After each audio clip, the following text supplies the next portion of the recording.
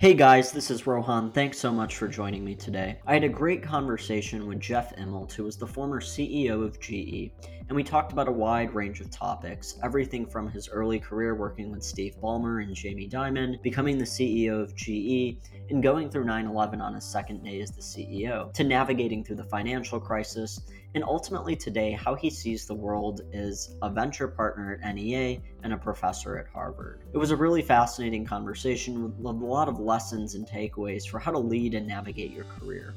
In his own words, he said his time at GE was controversial at best, and in my conversations with him, I found that he really does love the GE company and the people that work there and continue to work there.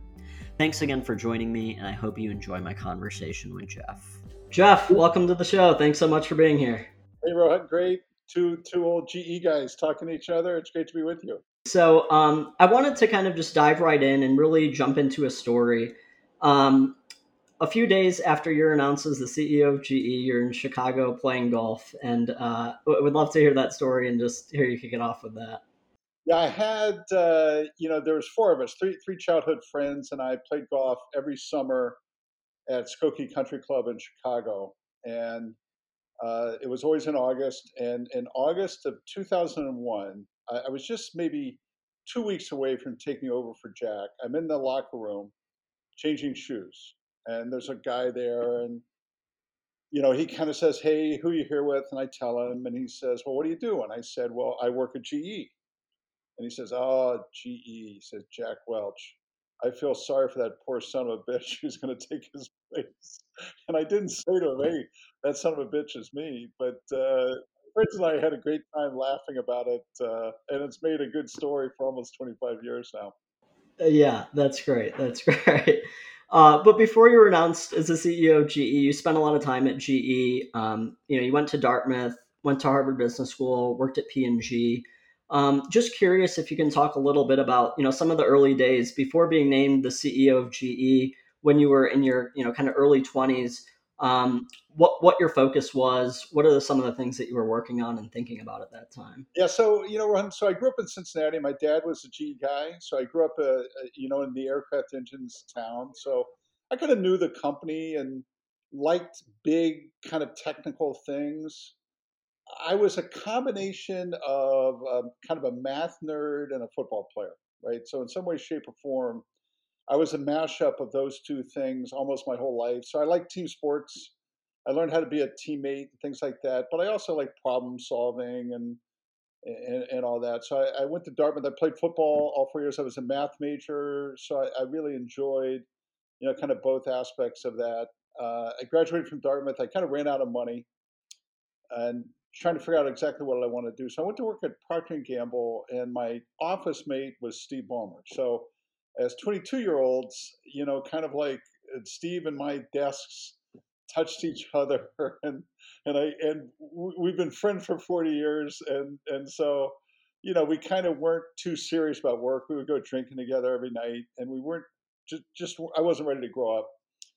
Went to business school, and that's really where I grew up. I kind of didn't know exactly what I wanted to do. 2 years in business school was a good way to think about, did I want to be an investor or an operator?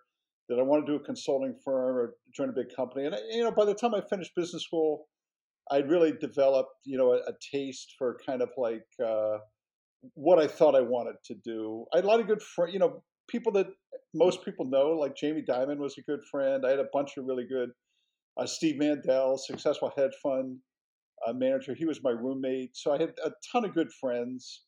Joined GE in 1982 and gravitated towards the plastics business in sales, kind of product management and sales. And I did the early parts of my career in GE's plastics business. It really taught me how to be a really good commercial guy. And it was a really talented group of people. So I got a chance to see early in my career kind of what does good look like? How does a global business operate? And really, what does it mean to kind of understand markets and marketing and customers and all that? So I did that kind of early on in my career. And then I went to the appliance business in the late 80s. and they were in the middle of a product recall. Nobody really knew it at the time, but we were at the early phases of a product recall, and I ran the service business. So I went from running, let's say, a couple hundred person sales force to running a 7,000 person service organization in the middle of a crisis. So, plastics was kind of grow, grow, grow. Appliances was a little bit of a shitstorm at that time. And I learned a lot about crisis management and kind of how do you keep people motivated during a crisis and things like that. I learned a ton. I was in my early 30s, and it was a job more than any other that kind of put me on the path. I went back and ran the plastics business for 5 years. So, kind of in a typical conglomerate, I was going across a couple different divisions. And then in 1996, I was named to lead our healthcare business, and that was really a really interesting industry. We were kind of underachievers, so there was a really a blank canvas in terms of both organic and inorganic growth, and I did that for 5 years, and that was really a magnificent experience. So, by the time I was became CEO, I'd worked for GE for 20 years. I'd worked in global companies. I'd lived a bunch of different places. I kind of knew a lot of people, certainly in the industrial side of the company. And, you never can be fully prepared for a job like that. But I had a pretty good context, for business and for the company going into 2000, the year 2000 when the change was made. That's great. And going back to those days at P&G with Steve Ballmer, HBS with Jamie Dimon, at that time, would you guys look at each other and it's inevitable that we're going to be CEOs of the largest companies in the world, or is it just a few buddies hanging out at the time? I'd say Steve and I definitely not. We were just two buddies hanging out. I think with Jamie, like the first time you heard Jamie talk, even when he was 24 years old, he was special, right? The first time you heard him talk in class, the first time you met him, and things like that. And that was kind of the interesting thing about business school. It was all kind of case method and things like that. And you really learn the difference between knowledge and intelligence, right? When you listen to people talk and you're really trying to learn, 90% of the people are knowledgeable at almost any school, but 10% are really intelligent. They really know how to make, things simpler or make sense. And Jamie was always that kind of guy. Is there a way that you kind of like, suss that out in people as you meet them or think about investing in them or working with Yeah, them? I think, Rohan, like obvious things are obvious. If you're working with talented people or smart people, like kind of like what to do and how things are moving or how markets work. Those things are typically obvious to everybody. What you need are a few people that see the things that aren't obvious. Like who on the very first day of COVID said, you know what, this is going to be a great 2 years for Amazon. I'm going to acquire a corrugated box company, right? That's intelligent. Right? There's there's not very many people that kind of sit down and say, okay, here's the landscape, here's what it means, here's what I'm going to go do. That's what I mean. And Jamie always impressed me to be that kind of guy. Steve was a spirit bigger than life. In other words, Steve. What I saw in Steve over the subsequent decades when he was running Microsoft, clearly Steve's brilliant, right? But he was just this personality and this force of nature that you'd watch him on the sidelines of the Clippers games. He hasn't changed. He hasn't changed a bit, and that's why people love Steve. Yeah, it's always funny to see those reactions on the sidelines. And so you said at HBS, that's the time that you kind of, grew up within those 2 years and really focused on the future. Were there any kind of, morning routines or daily habits that you started cultivating at that time? Yeah, so I always worked hard, and I had a really good core of friends that would kind of run together and play basketball together. So I'd say those are the habits. But probably the best thing I did while I was at business school is I spent the summer between years at Boston Consulting Group, and I had a great experience. They treated me great. I have great love and affection for BCG even today, but it gave me a window to say that's not what I want. That's not what I want to do. right? We were doing a project on a lift truck company, and I found myself identifying more with the people we were consulting to than I did with, kind of the highly talented consultants I worked with. So I'd say that was the thing that I really, got the most out of in business school. And I teach now at Stanford, and I tell the students, this is actually the time that you really got to get, try to pull your life together to take the first couple steps of your career. And so I kind of knew at that time that I wanted to be an operator, and I went to work with G not with a plan, but with an idea that I would really work my butt off for 5 years, keep my head down, raise my head at 5 years, and see where I was. Did I like it? Was I enjoying it? And those 5 years turned out to be 35 years by the time it was all said and done. Hmm. And one thing I read in the book, which I didn't know previously, was that so after Harvard Business School and presumably after the BCG internship, all of your other peers obviously were going into like investment banking or consulting, and I think you had an offer for $50,000 versus GE paying you $30,000.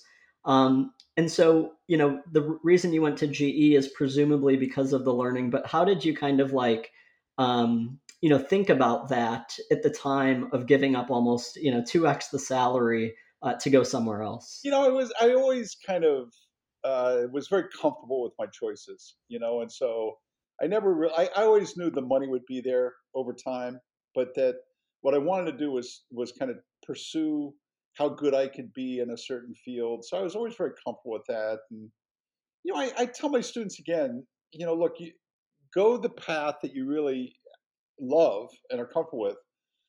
And don't be, you might lose the 5 year reunion, right? You might go back to your 5 year reunion. Everybody's making more. Everybody has things that sound more serious and more successful. None of that stuff matters. It's a 40 year race, right?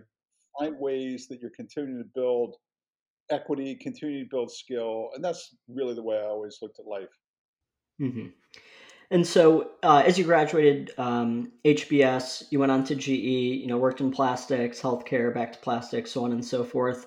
I remember reading one story about a price increase that you needed to give to GM at the time, and you're in Detroit.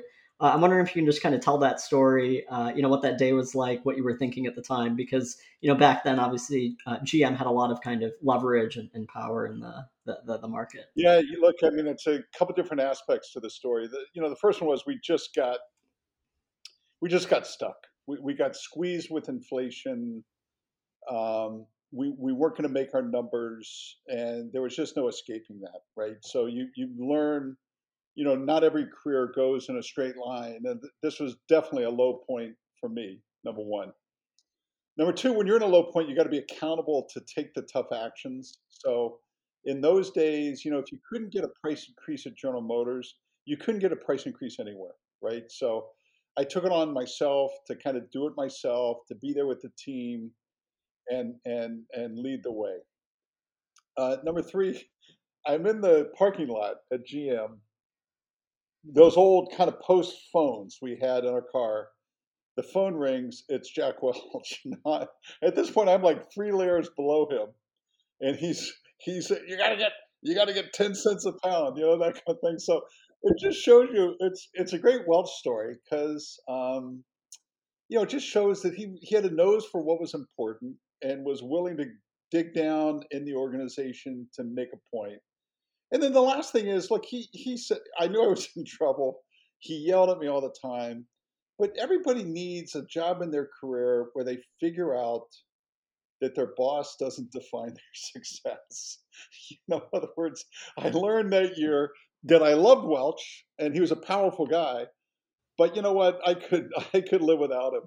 And Hmm. I think everybody needs that job that they learn that the boss, you may be expendable to the boss, but the boss is also expendable to you if you Hmm. really have confidence. And so I learned all those things in 1994, and those were all good lessons to learn. Yeah. And, I've heard you talk about your and Jack Welch's relationship is complicated over time. I wonder if you can just talk a little bit about, what the relationship was like when you were working within the company, and then how that kind of changed as you took over the reins as the CEO. It's an interesting thing to describe today because, in many ways, people know of him, but there's less memory of him today. But in the 1990s, he was kind of like Jeff Bezos and Elon Musk and Tim Cook all in one, right? He just stood above almost everybody else in the business world. I'd say maybe Bill Gates, maybe Bill Gates and Jack were kind of on that pedestal. So he was incredibly powerful and famous guy. Somebody like that's in a company, really in any company, but a company like GE. It's not that he could ever be a mentor. He's more of a role model. Just because there was such distance between, um, kind of where uh, his power base, and as you're growing in the company. So I always had other mentors in the company, but he was a great role model in many ways.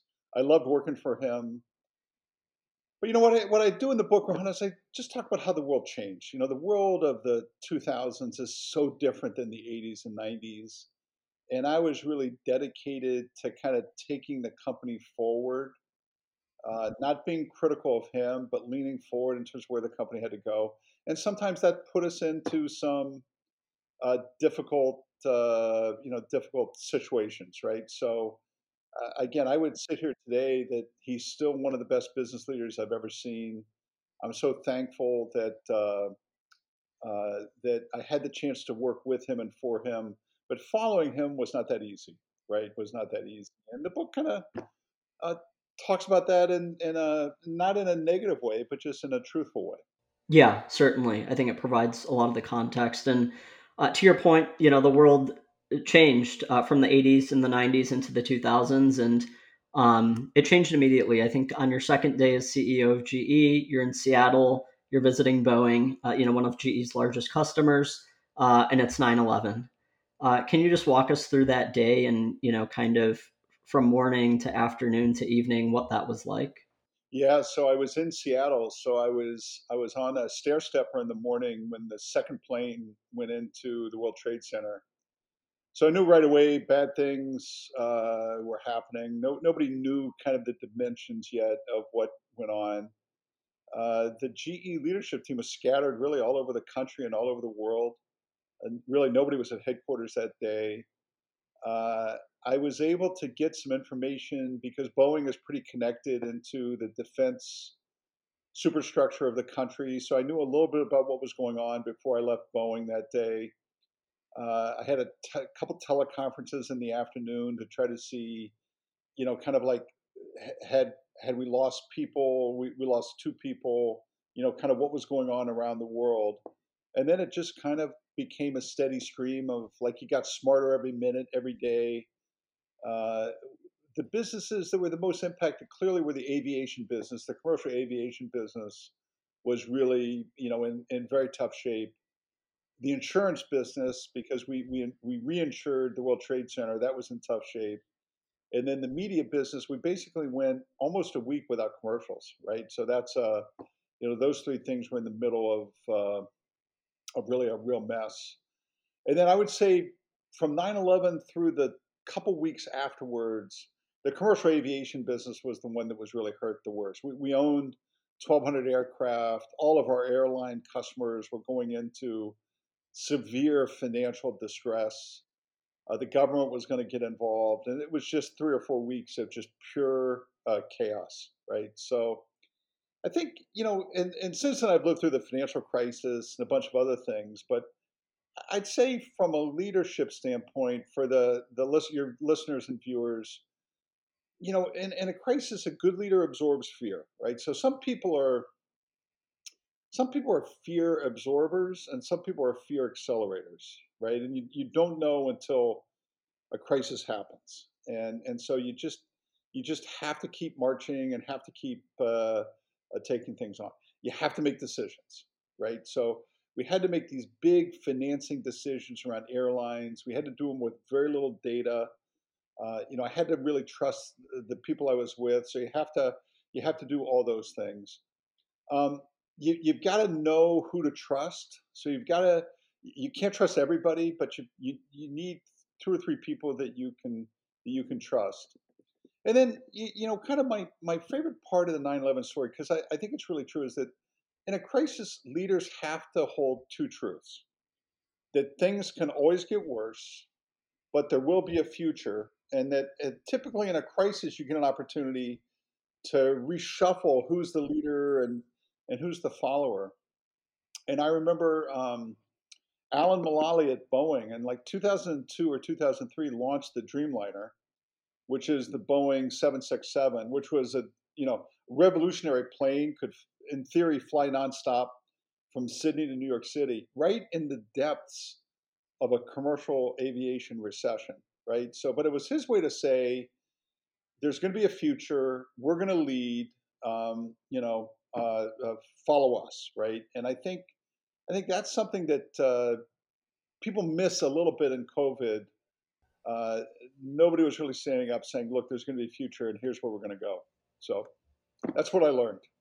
Got it. And in terms of, absorbing fear and decision making, when you are making decisions with, a certain set of data, obviously not complete because you need speed of decision making, versus going through a time when people are scared, how open are you with kind of, the probabilistic nature of how you're thinking about the decisions? Is it, hey, this is the decision we're making, and this is, I'm, 60% confident, or is it, hey, like listen to me and acting extremely confident? How do you kind of think about that?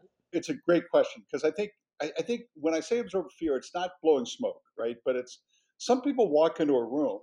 I guarantee it. Almost every time it's in a crisis, there would be one person walk in a room and would say, "We're screwed," right?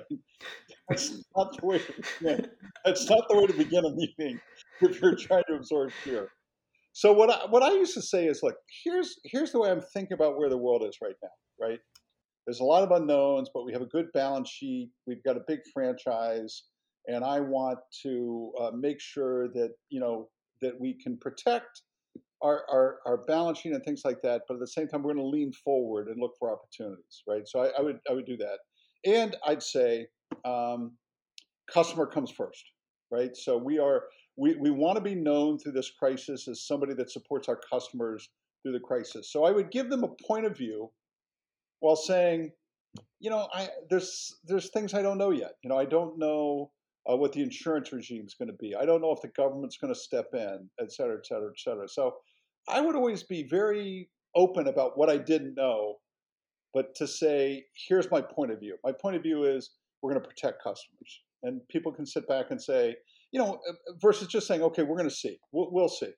If all you say is we'll see, people sit back and say, but if you say, look, I don't know a lot of things, but we're a customer first company, and this is the way we're going to approach problem solving and things like that. That's a different, you're not certain, but you're more affirmative when you talk like that. Yeah, that makes complete sense. And then you kind of fast forward to 2008, the financial crisis hits. I think GE at the time, if it were considered a bank, would have been the fifth largest bank in the U.S. vis-a-vis GE Capital. Can you just talk a little bit about what it was like going through that experience with Bear Stearns, Lehman? The weeks that it was kind of in the crux of the financial crisis. So, when I talk in the book, we were kind of rebuilding our technology and the industrial business, but in order to do that, we had let G Capital continue to grow. So to your point, by the time uh, of the Lehman Brothers bankruptcy, we were the fifth or sixth biggest bank in the country, one of the biggest in the world. We were not deposit funded. So in other words, we were wholesale funded. So we were the huge in the unsecured debt market, which was probably kind of the most noteworthy of the G Capital business model. And so when Lehman Brothers went bankrupt, when Washington Mutuals went bankrupt, people that had deposits and people that could plug into the banking system, they were really safe. I mean, it wasn't easy for anybody, but they were really safe. But people that actually depended on the capital markets, like us, like GE Capital, we were highly vulnerable during this time period. And the month of September of 2008, look, COVID's horrible. 9/11 was horrible. Loss of life. all those things. Don't get me wrong; those are horrible. But the month of September, if you were in the financial service industry, it was shocking. It was like every day you had to do something, uh, make a new decision, make a new commitment, pivot, learn, change. And literally every day, if you go through that month, was just a punch in the gut. And, um, kind of people like Hank Paulson and Tim Geithner, they wouldn't talk about it this way, but they were making it up as they went along. And if you were in business, you were kind of doing the same thing. And so it's just hard to describe. And by the way, I laugh because the TARP, which was the Toxic Asset Relief Plan, TARP, it was $700 billion, and people said we should never do this, right? We should never do this. And today, like $700 billion for the government is like an hors d'oeuvre. It's people. Right. Oh, we've lost our mind. In those days, it was crazy. And so, kind of what we had to do is we had to be GE had to be GE Capital's kind of TARP program. So we had to infuse cash, use our balance sheet, get it down to GE Capital, and we had to make a bunch of decisions to do that. The hardest of which was on September 30th of 2008. We did an equity raise that generated 16 or 17 billion dollars of cash, kind of in the middle of the storm. And it was probably the most important decision I made ever in my life. It was probably the most successful decision I'd made ever in my life. But all you do is you get punched in the nose because you're just in the middle of this storm. So it's just hard to describe to people kind of what it felt like, because COVID again is terrible, but the government stepped in right away with maybe $4 trillion of backup. In the financial crisis, if you were in the financial services, you were the enemy, right? You were the enemy, and you just had to kind of keep going with all the criticism and with all the volatility. And during that time, in the book, you discuss a lot of the time you spent with your CFO at the time, Keith Sharon, discussions with Hank Paulson, Timothy Geithner, so on and so forth. Obviously, Buffett participated in the equity raise.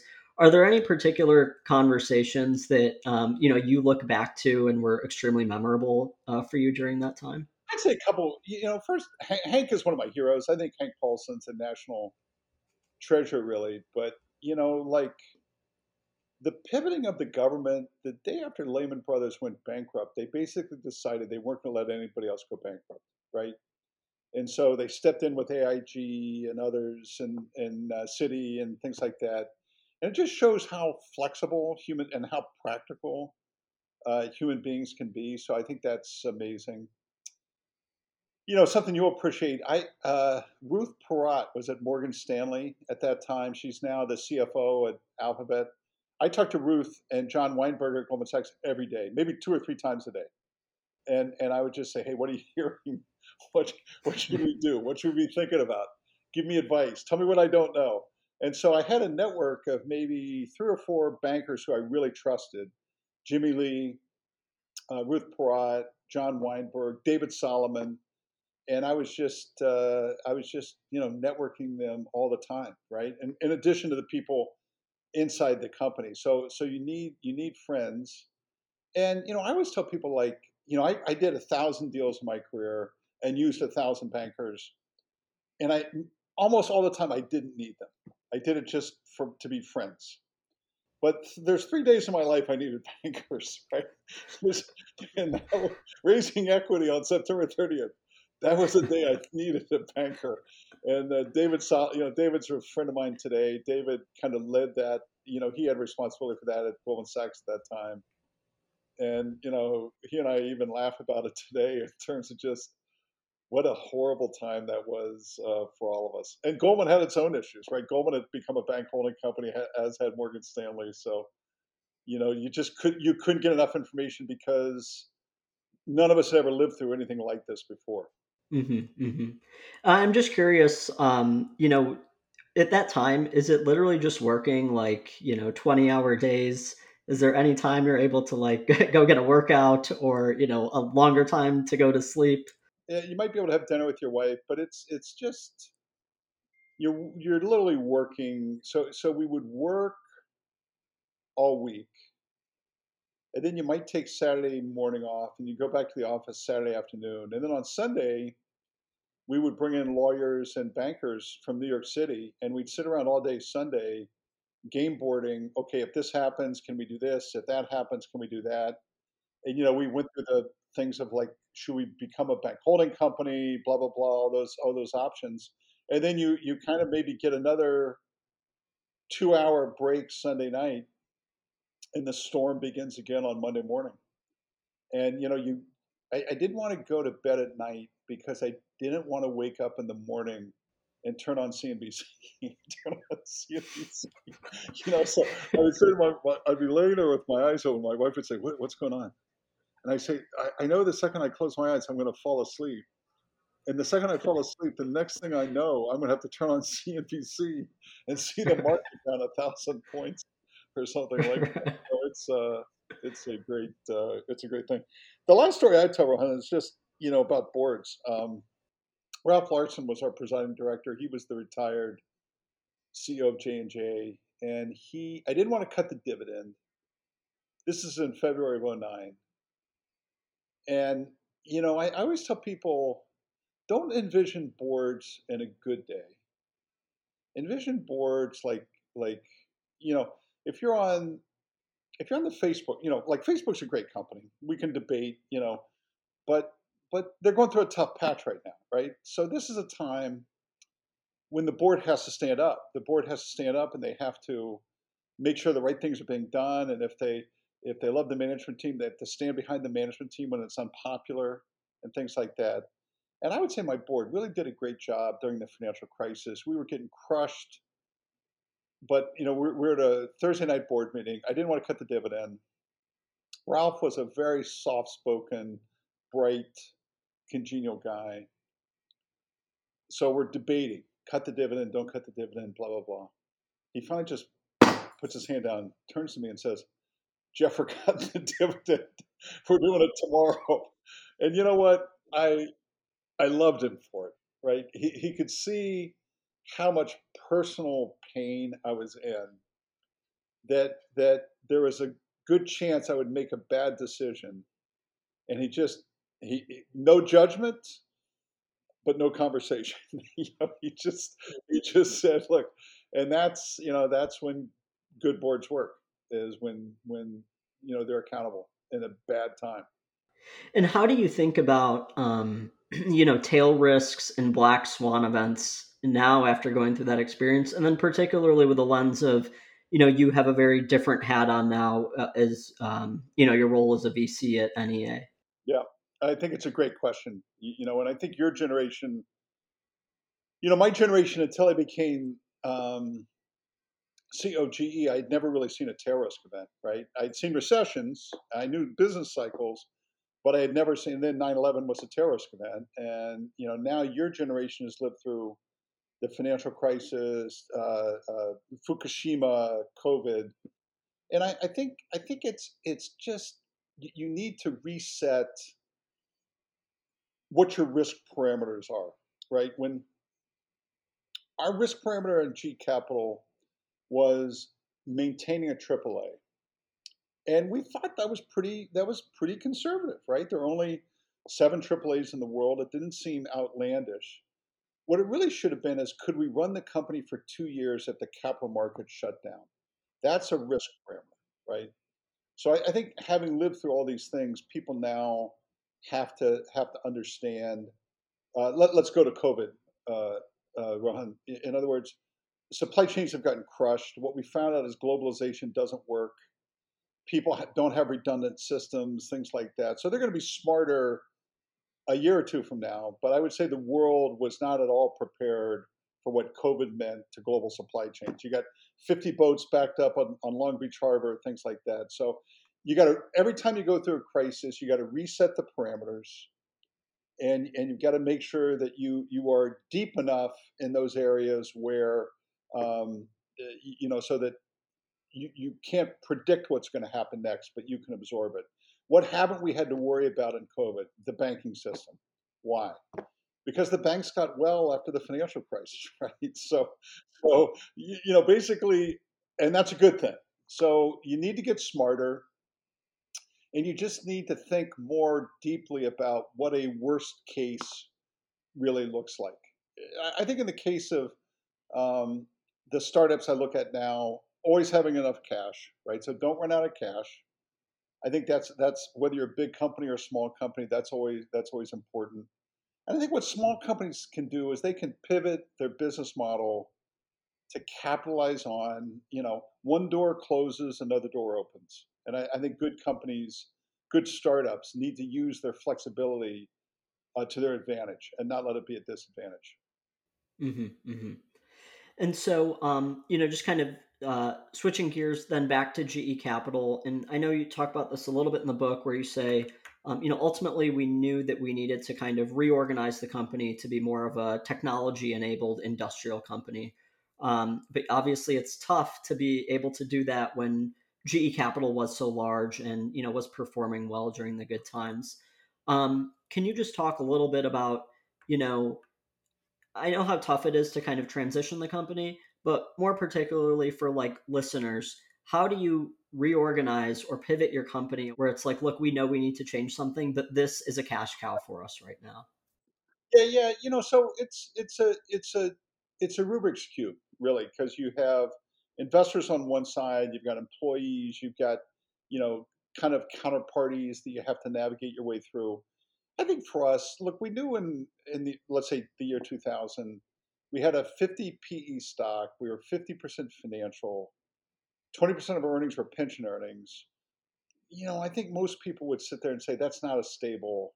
It wasn't that anybody did anything. And, we would take industrial cash, we would lever it 8 to 1, we would grow financial services, and all the financial service earnings got an industrial multiple, right? So it wasn't that people did anything wrong necessarily.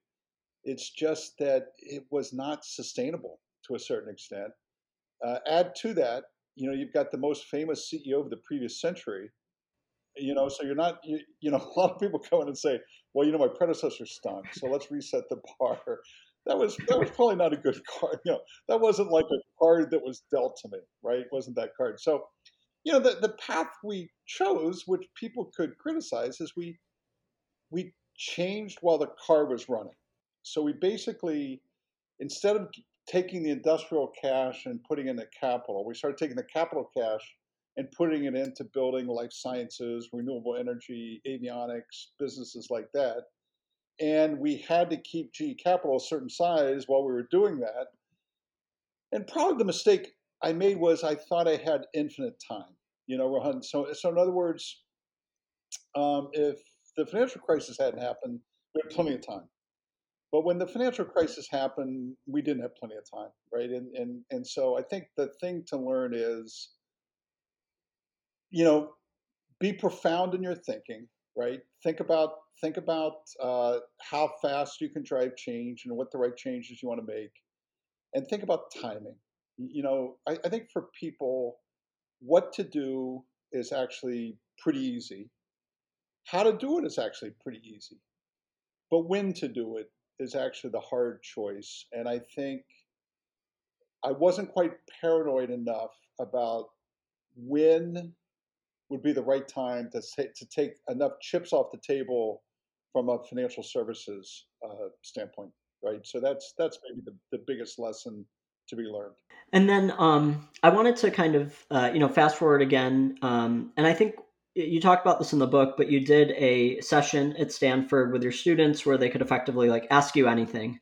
And one of the questions from one of the students was, what the hell happened at GE Power? So just curious if you can kind of give the story overall of GE Power, the Alstom acquisition, and kind of what the experience was like and the learnings from that. Yeah, again, I think I've liked teaching. I've taught now for 4 years because the students are unplugged. They don't work for you. They can ask hard questions, and they certainly did that day.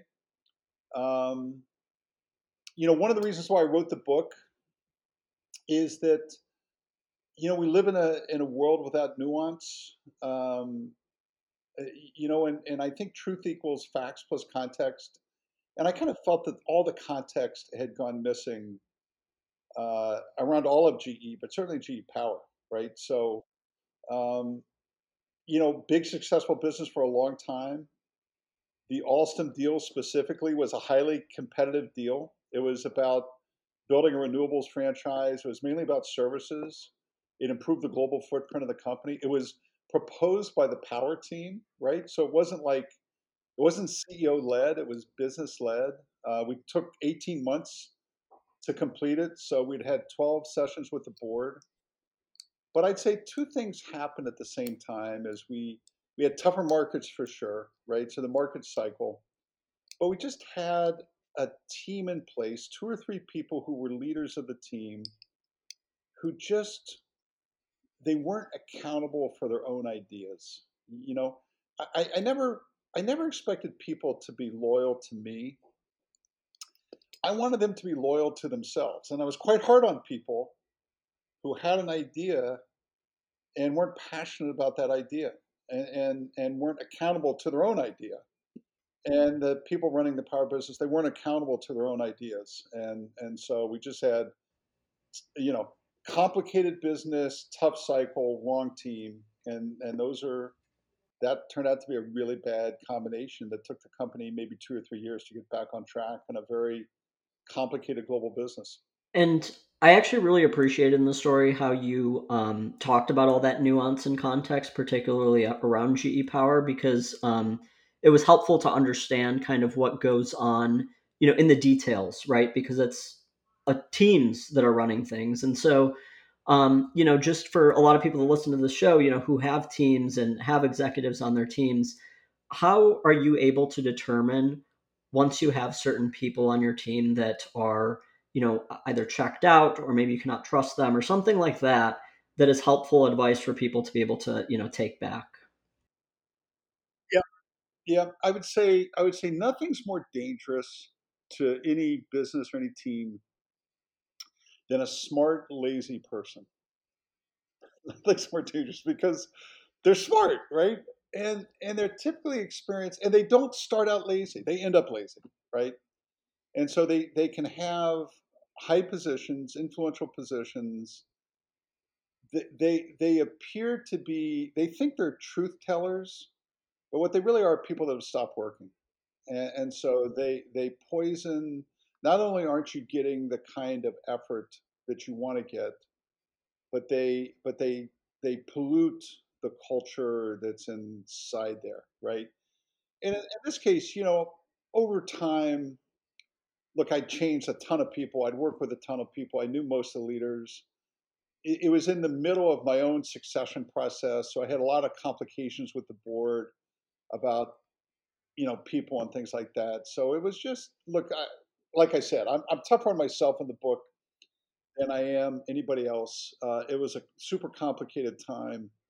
But when you lose a business that's that big and important for a period of time, it takes a village. In other words, my board was partially responsible. I was certainly responsible, and the two or three people inside. Now, for 40 years, my whole career, I would never have told a story like that in public. But when other people are telling it, and they're basically telling lies or misrepresenting, thousands of people get hurt, right? If you were an awesome employee and that joined GE, you've done nothing wrong. Yet all of a sudden you hear your leaders get up every day and say you stink and we should have never done it, stuff like that.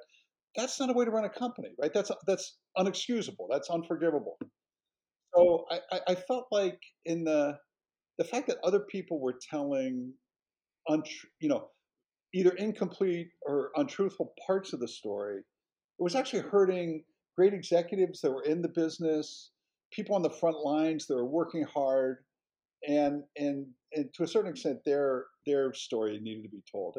This was a good business for a long time. It was well run for a long time, and people deserve better. Investors deserve better. Mm-hmm. And I'm curious, because you brought up the point of, a lot of nuance and context is lost today. Um, exactly how do you go about kind of reading the news? And to give some context, I'll read the Wall Street Journal, for example. And let's say when I was working at Facebook, I would read a story about Facebook in the Wall Street Journal. And, 80% of it I would feel like has been, crafted in a certain way or is wrong. but then I'll go read the next article that I don't know nothing about the industry, and I'll take it at face value. Even though I just knew something about this industry that was wrong. And so, how do you kind of read the news today when it's hard to look at the incentives of particular organizations? Yeah, look, I mean, I think it's a great question. It's as true in business as it is in politics and anything else. You've got a real sense of gotcha that every story has to have an edge, and hey, I get it. These people have a job to do. I think what you need to do is kind of uh, as an outsider, you need to have a complete set of intelligence. You need to understand that a lot of these things that you read aren't necessarily well researched or completely true, and you have to figure out your own point of view. And when you're in the middle of it, you've got to own your own narrative. Look, I mean, book has been in the news the last couple of days. I won't take one side or the other, but I'm glad Zuck came out this morning and told his side, right? Because look, if you leave things out there, here's a mistake I made. Um, Now I was already retired, and I kept waiting for the company to defend itself and things like that. But I wish I had said more in 2018 because lies calcify, right? So if you're a leader, it's not that like you need to take on the Wall Street Journal, the New York Times. In fact, you shouldn't. But if you leave things out there that aren't true, they calcify. And even though people want to believe they're hurting the CEO, they actually hurt thousands of other people that are customers or work there. And it's just you just can't play it safe today. If you're in the public eye, if you're running a public company, you can't take comfort in anonymity. You got to be willing to punch out your truth. And I think one of the people that kind of brought a lot of this to light, setting aside any like political leanings or anything like that, was Trump and calling out fake news. And I know you did have some experiences with him. Obviously with NBC was owned by GE. I think you went golfing with him a couple once. If you could just tell the story of golfing, I thought that was a really good one. So we were in. It was 2004, and we were in the very beginning of The Apprentice. And the first time I heard the idea, I couldn't believe it. Survivor was really the only reality show at that moment in time. Reality shows were still new and different. Mark Burnett, who did Survivor, was going to do The Apprentice. We had lost a show that was going to be on right after Friends, and so we were really kind of vacant on Thursday nights. So the team came in and said, we want to do The Apprentice. Here's how it's going to work. And Donald Trump is going to be the boss, right? So, and we need to go play golf with him, and you need to get to know him a little bit. And I'd known him a little bit through real estate deals, but we went to play golf on a Saturday morning, and we're just riding around. He said, "Hey, I'm going to do this thing, The Apprentice." He says, "I don't know how it's going to work, but if I ever have a problem, look, I'm not going to waste time with the NBC guys. I'm calling you." Okay, so I'm like, you just better get ready because if you're not pulling your weight, I'm calling you, right? So okay, and then we get to like the sixth hole of his golf course. He goes up on the tee box and says, "I'm the richest golfer in the world," and everybody said, "Ah, you're not that rich," and he gets a hole in one. And so those are my best Trump stories. Flash forward 2017, 13 years later, he's president, and I'm at the White House, and there's maybe 20 CEOs and business leaders, and he's going around the room and introducing each of us. And he says, "Jeffrey, tell our story," right? So I have to tell the hole in one story all over again. It was more dangerous to tell that story, but like everybody's got their own opinions on President Trump. The one thing I would say is he made The Apprentice a big success, a bigger success than anybody at NBC ever thought he would. And Jeff Zucker at CNN, who's still a friend of mine, I blame Jeff. I say, Jeff, like you created, even though you and Trump, you fight all the time, you made him. So Yeah. I'm curious. One thing probably everyone may agree on is that he is definitely charismatic and potentially a good negotiator. I'm curious if you learned anything from him about negotiation or anything else during the times. I really didn't. I didn't do that much, but look, he again, I'm not an overly political person and stuff like that, but he owns it. In other words, he owns whatever he is, right? And people hate him for that, and people like him for that. And I think there's a certain amount of that that's with everybody today. Again, I come back and say people are going to have their own opinions about Facebook. They're going to have their own opinions, but Zook and Cheryl, they should fight for it right now. In other words, if things aren't true, now's the time when they have to get in the arena. And I would say whether you're running Pepsi or GE or GM or every other Dell, there will come a moment when you have to fight for what you think is right. Michael Dell's you're in Austin. Michael Dell's a friend of mine. Icon fought Michael, right? And like a decade ago, Michael stood up. He took a punch and delivered a punch. And Carl, look, Carl Icahn is a bad dude, and and that was the moment he had to stand up. So Mary Barra has to stand up, and Indra Nui's had to stand. And so I think that's the only. I wouldn't say that's what Trump taught us, but I think that's the one element of leadership. It's not a passive sport. It is an active sport, and you've got to be willing to stand up for what you think is right. Yeah, got it. Appreciate that. And so I know we're bouncing around. I want to bounce back to GE. So in the book, you do talk a lot about a lot of the good things that happened. Right, the wind energy business was, I think, a great return, and obviously valuable for the world. Eco-imagination, things like that. I wonder if there's any particular kind of initiatives or businesses that you look back on and you're like, that one, the odds were stacked so far against us, and we overcame them and kind of achieved a great return or a great business.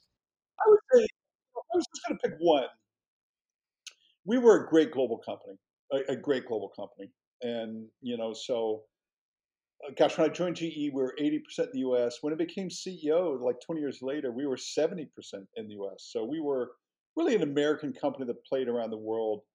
But we became a really substantial global company. When I retired, we had 26 countries that had $1 billion in revenue.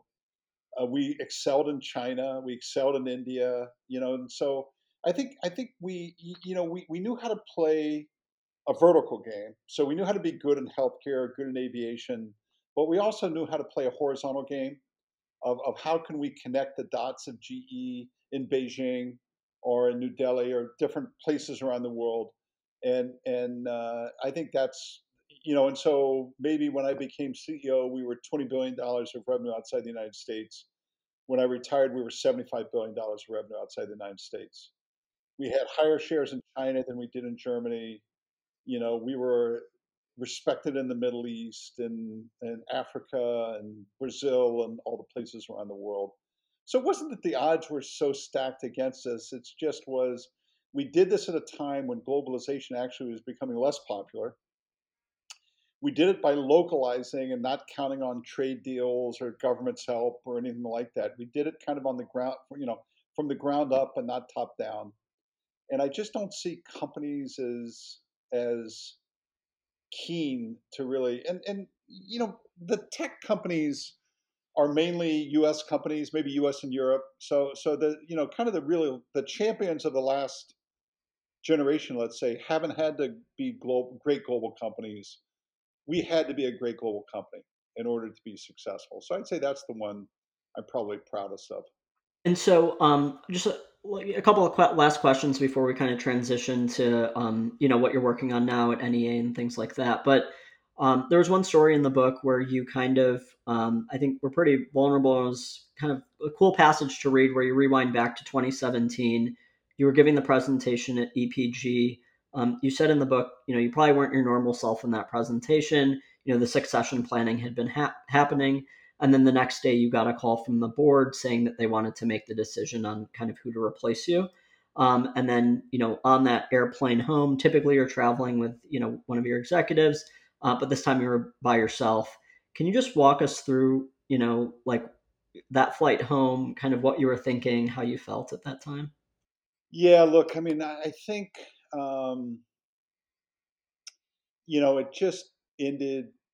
not the way I wanted it to. Again, not the way I'd envisioned. It wasn't that I felt like I got a raw deal necessarily from the board or anything like that. It just was, we had some tough markets. We had some investors that weren't happy, and I'd been doing it a long time. And, so in many ways, I'm accountable. I've never felt like a victim. I've never, I did the best I could, and it didn't work. Right. So that was a feeling that I had, that I'd let the team down. And then, we're all human beings, and so you just have this profound sadness that you know all the work that you've done, and the effort you tried and things like that, just you weren't going to be able to see them through. And that all kind of comes together. It all came together for me in that flight home. So it was Houston to Boston. It's maybe 4 hours, and I just had a lot of time to think. Right. So it's look, I'm accountable for everything I did. Just as human beings, sometimes it just doesn't work the way we wanted it to, and that's kind of the way I felt about leaving GE at that particular point in time. Yeah. Think about. I didn't think about like all the good things. I didn't Right. think about any of the good things. I thought about, gosh, I should have done this. I wish I'd done that. And it was sad, super sad. Yeah. How do you kind of give advice to people who were in a position, they say, I like wish I would have done this thing differently back then, knowing also that hindsight is 2020. Like, are you the type of person who says, look, we did what we could and with the circumstances we had, or is it So in other words, again, you're going to debate these things till the cows come home. Doing G Baker Hughes, Lorenzo Simonelli is the CEO of G Baker Hughes, or Baker Hughes today. I talk to him a lot. It's a great business, right? You might not like the material sector, you might not like the oil field services sector, things like that. But the people there are happy. It's a great business. It's well led. They're going to pivot to do sequestration or some other things. So I never, look, you're going to make bad business decisions. You're going to get hit by bad cycles. That's I never once I would always tell leaders, don't worry about any of that stuff. You can't control that. What I say is though, look, if you don't trust your CFO, fire her today. Fire him right now. That's the thing that it's the controllable stuff that you see people waiting to fire somebody, or putting somebody on the board that they know is not going to help when the chips are down and stuff like that. That's where I try to step in and say, look, you can't control COVID, you can't control this, you can't control that, but there's three or four things you can control, and don't. If you make mistakes on those, it just makes all the other things that might happen to you that much worse. So that's what I try to give people advice on, and kind of, look, um, it's funny. The critics, everybody's got critics, right? And they're going to sit there and say, ah, you shouldn't have sold NBC in 2010. And I'd say, you know what? You might be right. But in 2010, it looked like a pretty damn good idea, right? It was cash. It was a business that we weren't prepared to go all the way with. And you know, I'm never going to accept that as criticism, ever, right? Ever. But leaving a person in a job for too long, that's on me, right? right? I think you have a good line, which is everyone's job looks easy until you're the one doing it. So, People, like, people should keep that in mind, yeah, it reminds me even of like the Facebook Instagram acquisition, where at the time it didn't look like a very smart move, and now people are like, "Wait, should that have happened? We may have created a monopoly over here."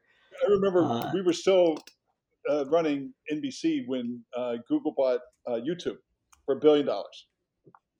We yeah, sat there and said, $1 billion fucking dollars? You got to be kidding me! All we have is like skits from Saturday Night Live. Now it's worth right. what? 200 billion or something like that. So Right. I never once thought back on Alstom or Amersham or any of the deals. I sit there and say, gosh, GE Capital at one point was worth $250 billion. We got out at a fraction of that. I feel, I feel incredibly badly about that because it was a good team, and certainly we got trapped by the financial crisis, but those are the things that I think, and look, I think it's important. You know, leadership is this incredible journey into yourself, right? Of learning, of renewal, of actually being reflective on things you can do better. And good leaders are, it's not that they're their own worst critic, although they are. It's that they're always learning. There's not a day that goes by that they don't reflect and say, I could have done the podcast better. I could have played golf better. I could have done this or that or the other thing. That's what good people have in common. Very reflective. And then just switching gears a little bit now to kind of current day and the current life you're living. So can you just talk a little bit about your role at NEA, kind of what you're focused on and what you're seeing? Yeah, NEA is a big venture capital firm. When I retired, I knew I wanted to do small companies. I wanted to do company creation. I wanted to work with entrepreneurs. I thought I'd do mainly healthcare, which I do, but I do a little bit of tech as well. And I'm what's called a venture partner. And NEA is a big enough firm that I can kind of pick my places to be helpful to the firm. I probably work with 10 or 15 companies specifically.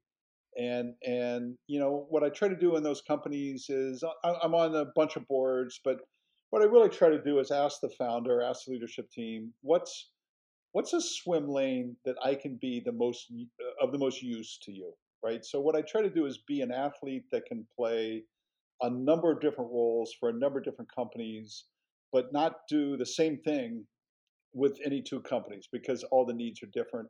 And I think having run a conglomerate and having as much experience as I have, I can kind of play that utility with the company. So that's great fun. That's about 80% of what I do. I teach a class at Stanford, and that's kind of I'm on one or two public boards, and that's pretty much full time. And I'm curious, kind of what are the biggest differences you've seen between, some of these more newly established companies, whether it's a public company like Twilio or any of the private companies, versus, what you'd seen at a larger conglomerate? Yeah, I think just optimism, the power of ideas and money, right? So I think if you look at Silicon Valley today, it's optimism, it's ideas, it's talent, and it's money, and they've all kind of come together. Um, I think your generation or the generation of people coming out of school today, a third of them want to start their own companies. I think it's a little bit of a vestige of growing up in crisis. They want a little bit more control over their life. Um, Here's what I don't know. People liked working at GE and they liked building things that lasted, like a jet engine or an MR scanner, stuff like that. I still get a little bit troubled by the amount of churn most of these companies have, by the amount of, I would say, devaluation of compensation and stock options. And I don't know how that all washes out as time goes on, right? So great people, the most talented people, incredible amount of money, great ideas, and surrounding it is this just um, I know you gave me options 6 months ago. I need more right now. I'm gonna leave, and I'm not sure that spells greatness. It might, but I'm not sure it does. And I think the companies that one of the things that makes Microsoft a great company, and there's many things, and I think Satya's maybe the best CEO in the world today.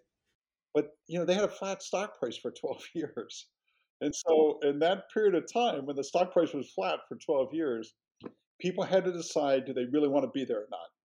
And a lot of people, and a lot of the best people, and people like Satya said, I do want to be here, right? Because I like what we can do and things like that. So it's been a long time since tech had a cycle. We need a cycle, I think, right now, just to reset. And COVID's actually made things worse, not better. So yeah, that's what I'm learning. But I've loved I've loved the experience. I like the people I work with. I love the entrepreneur. I really am so happy to work with entrepreneurs. It's been great fun. Yeah. And when you were at GE, you would talk a lot about kind of global markets, how you're seeing things, because you were visiting customers and governments all the time. Just curious, kind of how you look at global markets today. There's so much going on in terms of, geopolitical issues, um, interest rates, printing of money. Just curious how you think about the world today. Yeah, it's a great question. I would maybe just make, I'll make three comments. I would say it really is about China and the US. So, China and the U. I'm a long-term kind of Asia person. I'm a long-term China investor. It's crappier now than it's been in my lifetime that I can remember. But China matters a lot. The U.S. matters a lot. I think it's going to be, kind of a G2 world on a lot of things. And so I'd be very, if I were investing right now, I'd be very kind of focused on what China means for the markets and things like that. So that's number one. Number two, just the extraordinary amount of debt the U.S. has, being $30 trillion or whatever the U.S. debt is. I find that to be extraordinary, and I find that not to be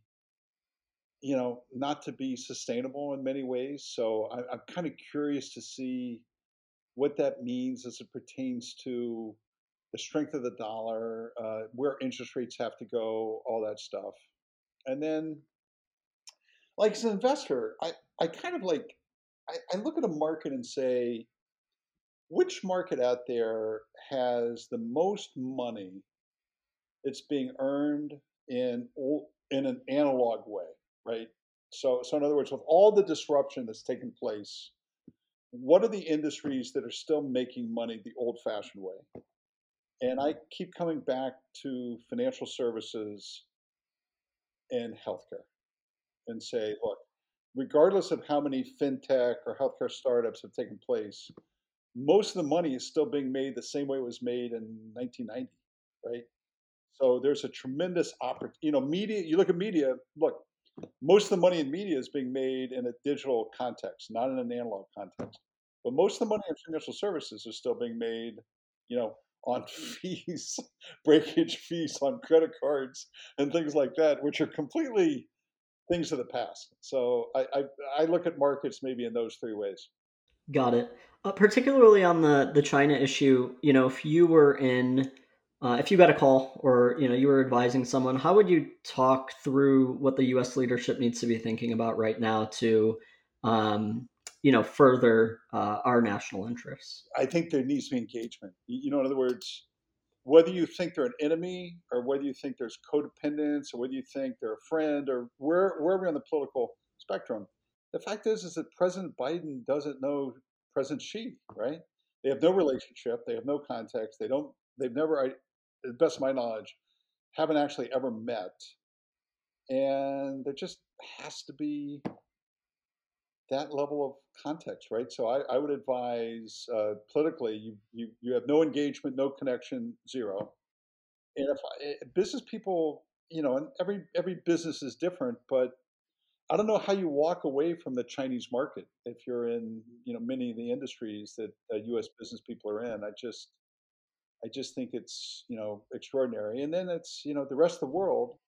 If you look at Europe and Africa, Latin America, Canada, Australia, the rest of the world, they're not going to walk away from China. They're just not going to. So we better figure out. I with my students, I always say, okay, now, are you playing solitaire? Are you the only person that matters? Are you playing chess? Right. So it's not just what you do; it's what your counterparty does. Right.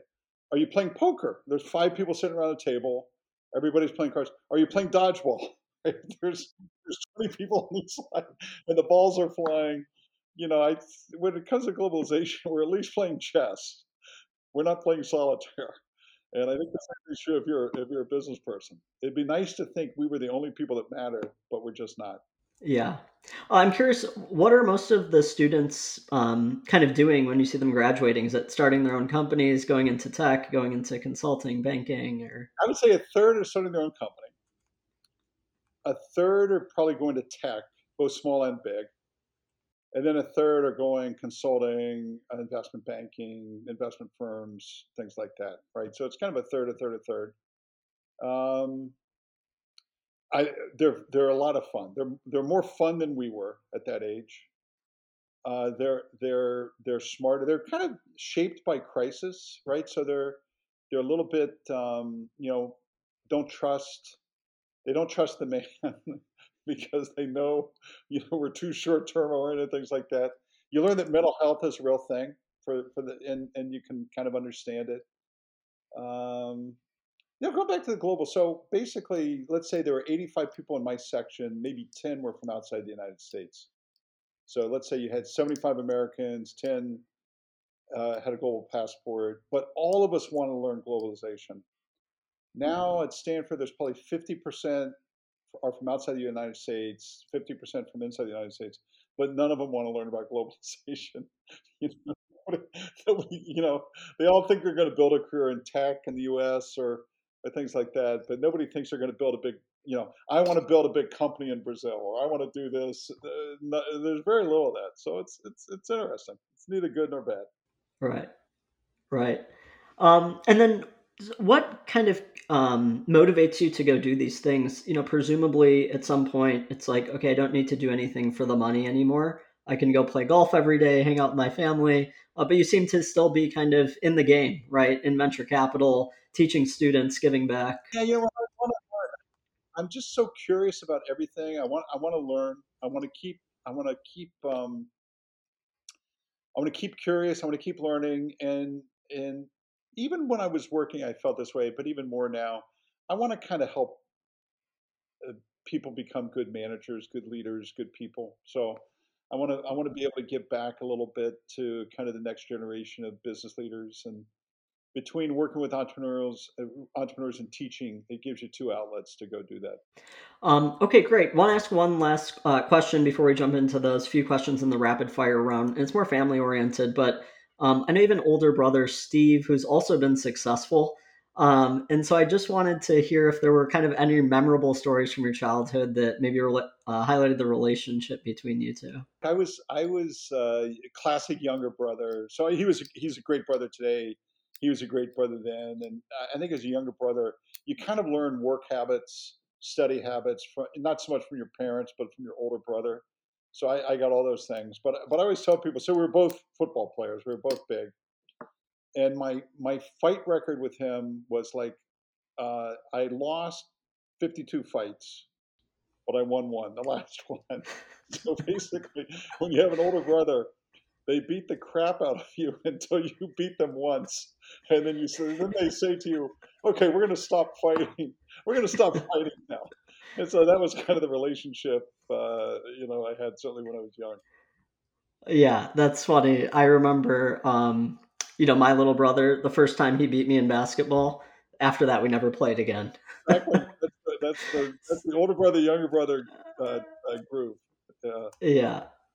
Okay, great. So we'll wrap it up just kind of jumping into a few of these rapid fire questions to end it. So, first is what books do you most commonly gift or kind of recommend to other people? Yeah, I do, particularly with my students. Always recommend military history. I always there's a World War II trilogy written by a guy named Atkinson, and the reason why I do that is because like in big battles, nothing ever works, right? Nothing works the first time, and it's all about pivoting, adaptability, driving change, and things like that. And so I like to gift military history books. Got it. Um, what purchase or purchases of less than $1,000 have most positively impacted your life? I got a new Ping driver, and it has been awesome. So I think it's like $350 or something like that. It's been amazing. So yeah, I recommend it. Is it I, the what G425? exactly the G425? Yeah, mine should arrive in I think 4 weeks, and I can't wait to take it out there. I'm one of these guys. So I play with the same irons for probably the last 4 years, same putter, same wedges, but I have 52 drivers in my basement, so it's a little fidgeting. Yeah, well, when you come to Austin next time, we'll get out there. And then lastly, we'll just wrap it up. If you have a question for me, I've been grilling you now for 75 minutes. I'll give you the opportunity. In other words, I used to do these weekends, and I found that a great go-to question was, "Who is your favorite boss?" Because you learned a lot about the person, but you also knew everybody that the person had worked for, and so you basically learned about 25 other people as well as this person. So my question to you is, what's your favorite question? Yeah. One of the ones I always go back to in an interview, or even when I'm getting to know someone a little bit more deeply, is kind of what life experience changed you, right? I think we all have these certain life experiences that I look back on and say, oh, this was a pivotal moment in my life that I then changed and kind of became a new person at that time. And so, yeah, for me, I think that's one of my favorite questions to be able to ask people. I think it's anytime you can ask somebody something that makes sense. In other words, if you say, "What are your faults?" and somebody says, "I'm impatient," they know that's not a fault, right? In other words, it's such a bullshit answer to the question, versus somebody that says, "You know what? I just hate bosses who tell me what to do." That's a fault, right? That's what they say. Hmm. So it's kind of like you always want to. You're judging what people don't understand is you're judging kind of the way they answer things, not just the answers to the questions themselves in terms of how reflective they Hmm. are. That's what many people miss. Well, I think that's a great way to kind of close it out. Thanks so much for coming on on the show, Jeff. If people want to reach you, now as your role as a venture capitalist and professor, is LinkedIn or what's the best kind of way to reach you? LinkedIn's great. LinkedIn is probably the easiest way for people that don't want to remember email addresses and things like that. So LinkedIn is kind of my go-to social media. So yeah, that's the best way. Great. Thanks so much for coming on, Jeff. I appreciate it. All right, great to be with you. See you.